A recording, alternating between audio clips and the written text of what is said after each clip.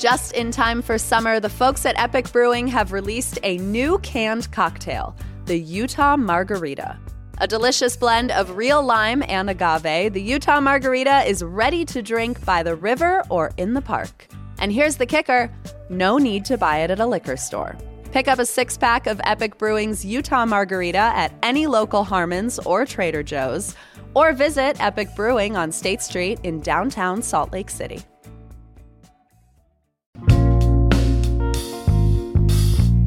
Here's what Salt Lake's talking about. There are a lot of layers to the news about Utahn Tim Ballard and his global anti-human trafficking organization, Operation Underground Railroad. There's the public rebuke by the Church of Jesus Christ of Latter-day Saints, sexual misconduct allegations against Ballard himself, news that a psychic provided intel for rescue missions, and pages of reports claiming he lied to donors. Utah's own Attorney General, Sean Reyes, is now distancing himself from Ballard, a man he was about to endorse for Utah's open U.S. Senate seat and had previously called his partner. But beneath all the salacious details, there's a case study about doing good in our communities. It's Wednesday, October 4th. I'm Ali Vallarta, and this is CityCast Salt Lake.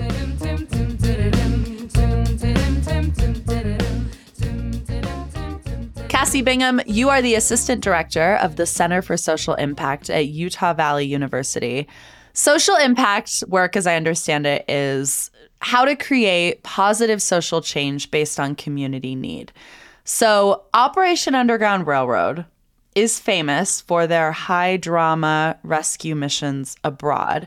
And you've been on your fair share of volunteer trips. How has your experience shaped your view of this type of work? Back in my late teens, early 20s, like a lot of young millennials, I wanted to infuse meaning in my life, and I wanted to make change in my society. And so I feel like I was really caught up in kind of the storytelling machine around voluntourism. You have to go abroad. You need to help save small, usually brown and black children who are suffering. Right. It was just what I was exposed to. I hadn't been taught any of analytical skills around, I guess, the root causes behind social problems and social issues, because I was still really young. Mm. As I got into college, I studied social science. I did social anthropology for my undergrad and then later sociology for my graduate degree. And I did start to pick up some of the critical thinking skills that kind of helped lead me to where I am today. But along that journey, I still engaged in some volunteer work that I now would not engage in and that I wouldn't encourage anybody else to engage in. And that included some quote unquote humanitarian work in East Africa, in Uganda. These trips were kind of contextualized by the organization hosting that it would be co-collaborative, with the local community, and that it would be ethical because no matter what the impact was, the intention was good. That was kind of the story being told. And I just became disillusioned really quickly. I became disillusioned myself as a Black person, being abroad and kind of feeling a little bit icky about the power dynamics when it came to being an American myself, but also an American on teams that were mostly white, in communities that were mostly not white, and also being really uninformed about the political circumstances and things. And then I think I was helped through my college experience and my professional experience to start to give articulation to why I was feeling icky. So now I'm very skeptical of organizations that do work abroad, that is, especially if it comes through a very savioristic lens. Got it. With that information, you've been following this news closely of Tim Ballard and what I think we could probably safely call potentially the fall of Operation Underground Railroad. You're not alone. The internet is absolutely abuzz, completely embroiled in all of this. Theories, discourse about OUR, Operation Underground Railroad. Why do you think this story has captured people's imaginations? Oh, man. I think there's so many reasons, which is why it's so intriguing because it's multi-layered. I think it's captured people's imaginations even outside of the state of Utah because of the greater political divide in the country and kind of the storytelling that's happening along that divide. The storytelling of like either America and kind of who gets to represent as like an authentic American being still like seen as like a hero figure in the world versus on the other political side kind of being seen as more of like an antagonist. So I think it's intriguing in the way that Tim Ballard was really made to be the face of OUR. And even beyond that, for those who've really like gotten in deep with this stuff, they might go back several years when Tim Ballard was fundraising with Glenn Beck and was being painted by a famous conservative painter. Like the painting that everybody refers to is Tim Ballard holding like a brown child, and like Harriet Tubman and other American historical figures are like kneeling in reverence to Tim Ballard as he stands on like a railroad, right? And so that is like, to me, is just the epitome of kind of like the red-blooded, like blonde male American coming to save the day. And it has these like cross sections of like religious visuals as well and religious themes.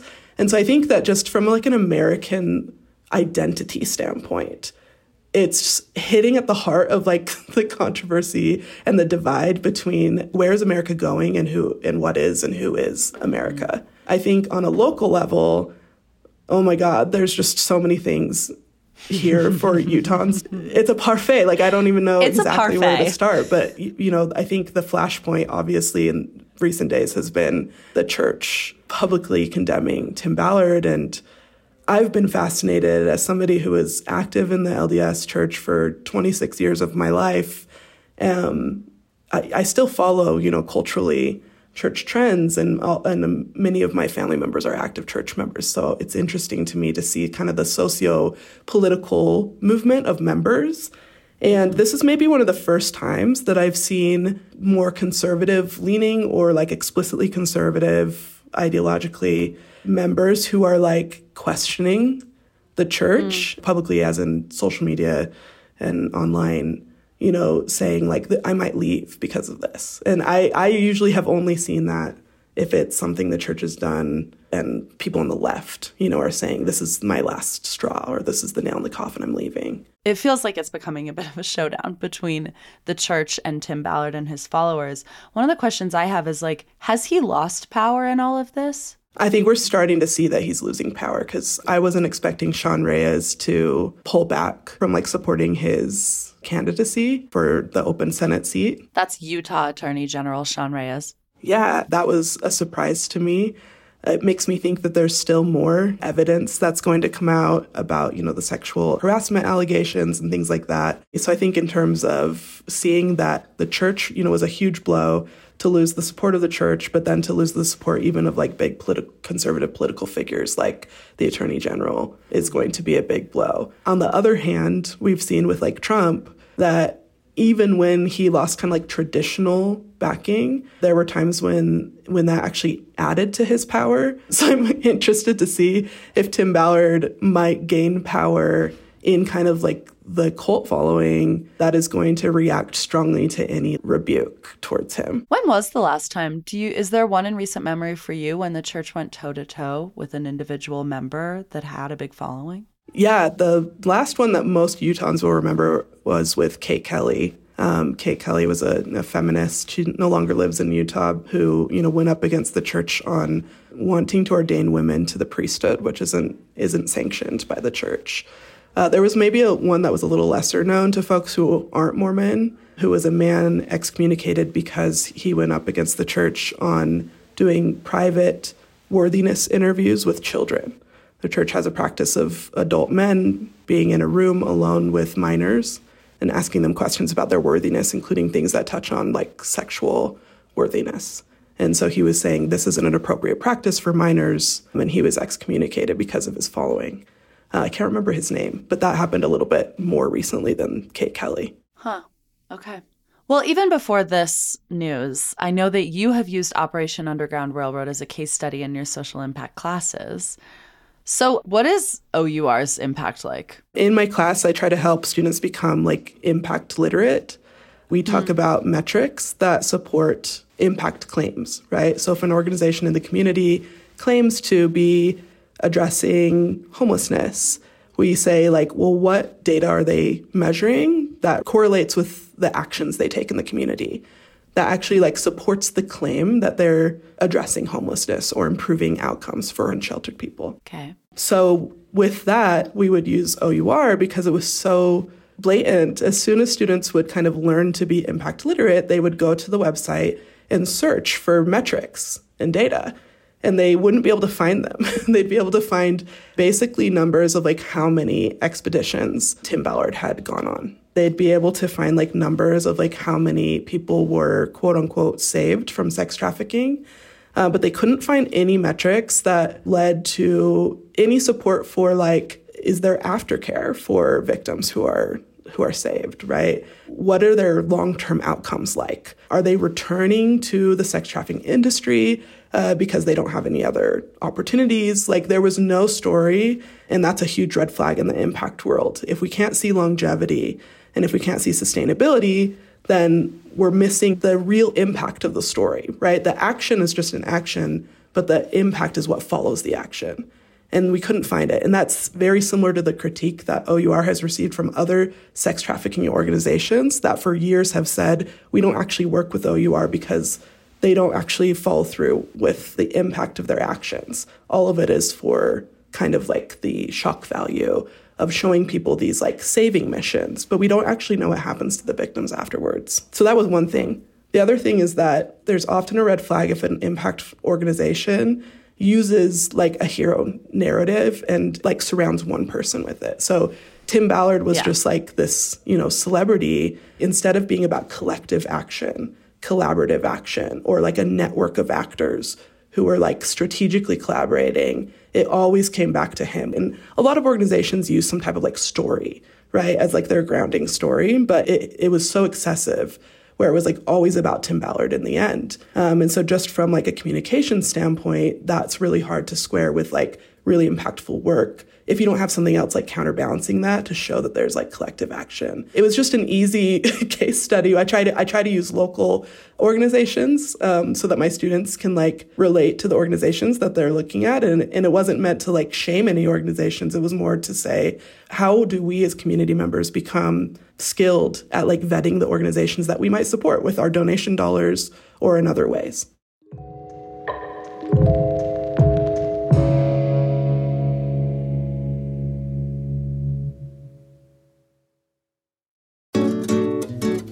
The Living Traditions Festival is back in downtown Salt Lake City, May 17th through 19th, and this is when I come alive. It is so easy to sell me on 3 days of Washington Square and Library Square converting to a global food court, and this festival has truly been one of my favorites for years now. Living Traditions convenes the diversity of artistic traditions, food heritage, music, and art from the many cultures that have made Utah their home. You can expect everything from live music and dance to hands-on workshops, a little shopping, Sundance film screenings, and Bohemian Brewery. There is something for the whole family, and it's free entry. Come celebrate all of the rich cultures that make up our community. Find more information on the festival and view the full program guide at livingtraditionsfestival.com or on Instagram and Facebook at SLC Living Trad. We talk a lot on this show about our city's crown jewels. What are the institutions that open doors in our community and regulate its pulse? I choose Salt Lake Community College, and it is a home for incredibly focused Salt Lakers. Nearly 80% of their students work while going to school, many full-time jobs. If I could do college all over again, I would not be 33 and sitting on these damn student loans. And slick students aren't. 80% graduate with little to no student loan debt or save thousands knocking out credits before transferring to a four-year institution. Every day, Salt Lake Community College is transforming lives and communities through education. If you want to learn something new, refine a trade, or pursue a higher degree for the first time, explore your options at slcc.edu. Study alongside hard workers, save precious money, and be one in a class of 19, not 100. It does feel like it is about Tim Ballard in the end, because what we're seeing now, for example, online is criticism from supporters of OUR who say that if you don't believe in Ballard, or if you're pointing out the flaws in this work, you are now pro-human trafficking. Like, they are drawing this line, which is quite the assumption, pretty unsettling. What is it about this issue that gets people so up in arms? It's the fact that depending on your political ideology, your ideas about why this issue is a problem, the root causes behind the issue, are wildly different. I lean left, but I definitely believe sex trafficking is an issue. However, if you asked me about the system around sex trafficking, some of the things I would talk about would be like the intersectionality of the issue. By and large, folks who are sex trafficked are trafficked by people they already know, not by like somebody who snatches them at a Walmart. And so that would be an intersection. By and large, people who are sex trafficked globally are from lower socioeconomic classes. And in a lot of Western countries, that means that they're also mostly not white. And so I would ask about those intersections and how much priority we give to communities who are poor and how much priority we give to communities who are Black and brown. And then I would say, how do we address some of these systemic elements? But when you have an ideological faction who has chosen this as an issue that they care about, but on the other hand, a lot of their talking heads in the media say things like systemic racism doesn't exist, we're going to address that issue in a completely different way because they're not even going to look at the intersections I just mentioned. Or they might say that they have different ideas about how to address the wealth gap or how to address like class inequality. And so I think for that reason, it's difficult to, like, there's all these other things. It's not just like whether or not you care about sex trafficking. And another example I can give just to balance the table a little bit is like, people really believed in Black Lives Matter as an organization, right? Black Lives Matter, I think, is a little bit more resilient because they have local chapters all over the United States that dictate themselves. However, like the public face of Black Lives Matter was Alicia Garza and the other two women with her. And, you know, it was like a bombshell article when you found out that they were using donation dollars to purchase like a huge mansion for themselves and their friends and family. And so when everything is revolving around one or two or three people, then an entire like issue or cause can like swim or sink with that individual. And it can really hurt the reputation of that cause. And so similarly, we can still believe in like fighting for equity for Black folks and communities, you know, addressing like police brutality towards Black people. And we can be critical of like the founders of Black Lives Matter and like how they chose to act, right? So it's like, this nuance that is really needed that is not a part of our current societal discourse. It's hard, though, when a lot of this ideology is being funneled through a religious institution whose very core is the idea of a savior, right? Yeah. Like, saviorism is the teaching and in some ways the practice. Yeah, 100%. I think that the ethos behind that being consistent with the way that people engage with nonprofit organizations, it makes sense why that would be a compelling narrative for a lot of people if their deepest spiritual beliefs are also grounded in a savior narrative. I mean, that's where it gets a little bit like sticky for me because as a former LDS person and also as somebody who has engaged really like deeply in social impact strategy and what that looks like when we look for like, how do we do good in the community? How do we do good in the world? And how do we change the parts of society that are broken? I personally have like drifted a lot away from kind of like the individualistic savior approach and more into like a collective action approach. And it's difficult because it doesn't jive. Even if you didn't grow up religious, our brains are just like comfy with a linear story, right? You want like an A to B story. And you want to be able to say, well, if we just rely on this person, this will happen. Like even Marvel, like this is not just LDS people, right? Like the Westerners love, and probably worldwide, we love a savior story because it simplifies everything and it feels cozy to our brains. In my impact classes, I teach systems theory, which is about breaking down a system around a problem like sex trafficking. It's way more challenging because you do have to like wade through nuance and you have to wade through complexity. And it asks you to get out of like silos and recognize that you're going to need the input in the hands of like a lot of different people, a lot of different brains, a lot of different types of work and collaboration styles are going to be necessary to address a complex problem. Something as big as sex trafficking will never be solved by one hero or one tool or one route. Like, it's going to be a multifaceted, multi-pronged approach. It's hard to think that way. It asks more of us. On that note, I mean, how do you think this whole debacle is going to shape this work in the future, or perceptions of this work in the future? Because a point of pride for Utahns is our spirit of volunteerism. So how do we do good in communities that we don't belong to? Or should we at all? What I hope for, I don't know if this will actually happen, but actually I think it will. I work with like 18 to 26-year-olds.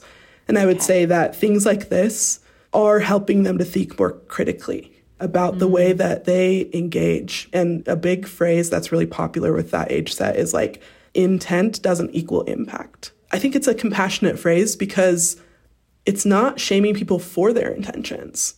Like, so many of us across the political divide, we have the same intentions. Like, we want to see our world better. We want to see our communities thrive. But just because we have those intentions doesn't mean that that automatically brings positive impact. There's critical thinking and systems thinking that happens between point A, your intent, and point B, your impact. And so I hope that people, as they hear these stories, it's really salacious and juicy, and I love diving into all of the weirdness of it on like just like a cultural level as a Salt Laker and everything. But I also hope, just like big picture, that people will take away like, okay, there's more critical and systems thinking that needs to go into whatever my cause is. If I care about homelessness downtown Salt Lake City, if I care about racial equity, if I care about sex trafficking, how am I being critical in the way that I vet the organizations I support? If I myself am a practitioner who has the opportunity to like be an actor in the way we address these issues, like, how am I thinking about the way that I act, and am I collaborating, and what are the motivations and what are the metrics we're tracking to understand if we're actually making a difference, right? And then the number one thing I would say out of all of this is, are we asking the communities that actually suffer from these problems what they want? Because all along the way, OUR and Tim Ballard now, as he's become more under a microscope, have been like validly criticized for years by other organizations and by brown and black communities who are saying these methods are not what we're asking for. These methods create other problems. They've already been criticizing it, and maybe a lot of Utahns have not heard, but hopefully this light that's been shed on everything, I hope that they'll be more susceptible to listening to the stories of like community members. So whatever somebody's cause is, I hope that they are being led by like the lived experience of those who actually suffer from the problem that they're attempting to address. Cassie Bingham with UVU's Center for Social Impact, thank you so much for your expertise. Yeah, thanks for having me on, Allie. The biannual global gathering of The Church of Jesus Christ of Latter-day Saints took place over the weekend. It's called General Conference. And a lot of people wondered if we would hear more from church leaders about Tim Ballard and Operation Underground Railroad. Nothing was said directly, but Bishop W. Christopher Waddell gave a resounding sermon warning of the dangers of hero worship. Bishop Waddell called it a golden calf, and some are calling that a subtweet. That is all for us today here on CityCast Salt Lake. Thank you for listening. We will be back tomorrow morning with more from around this city. Bye.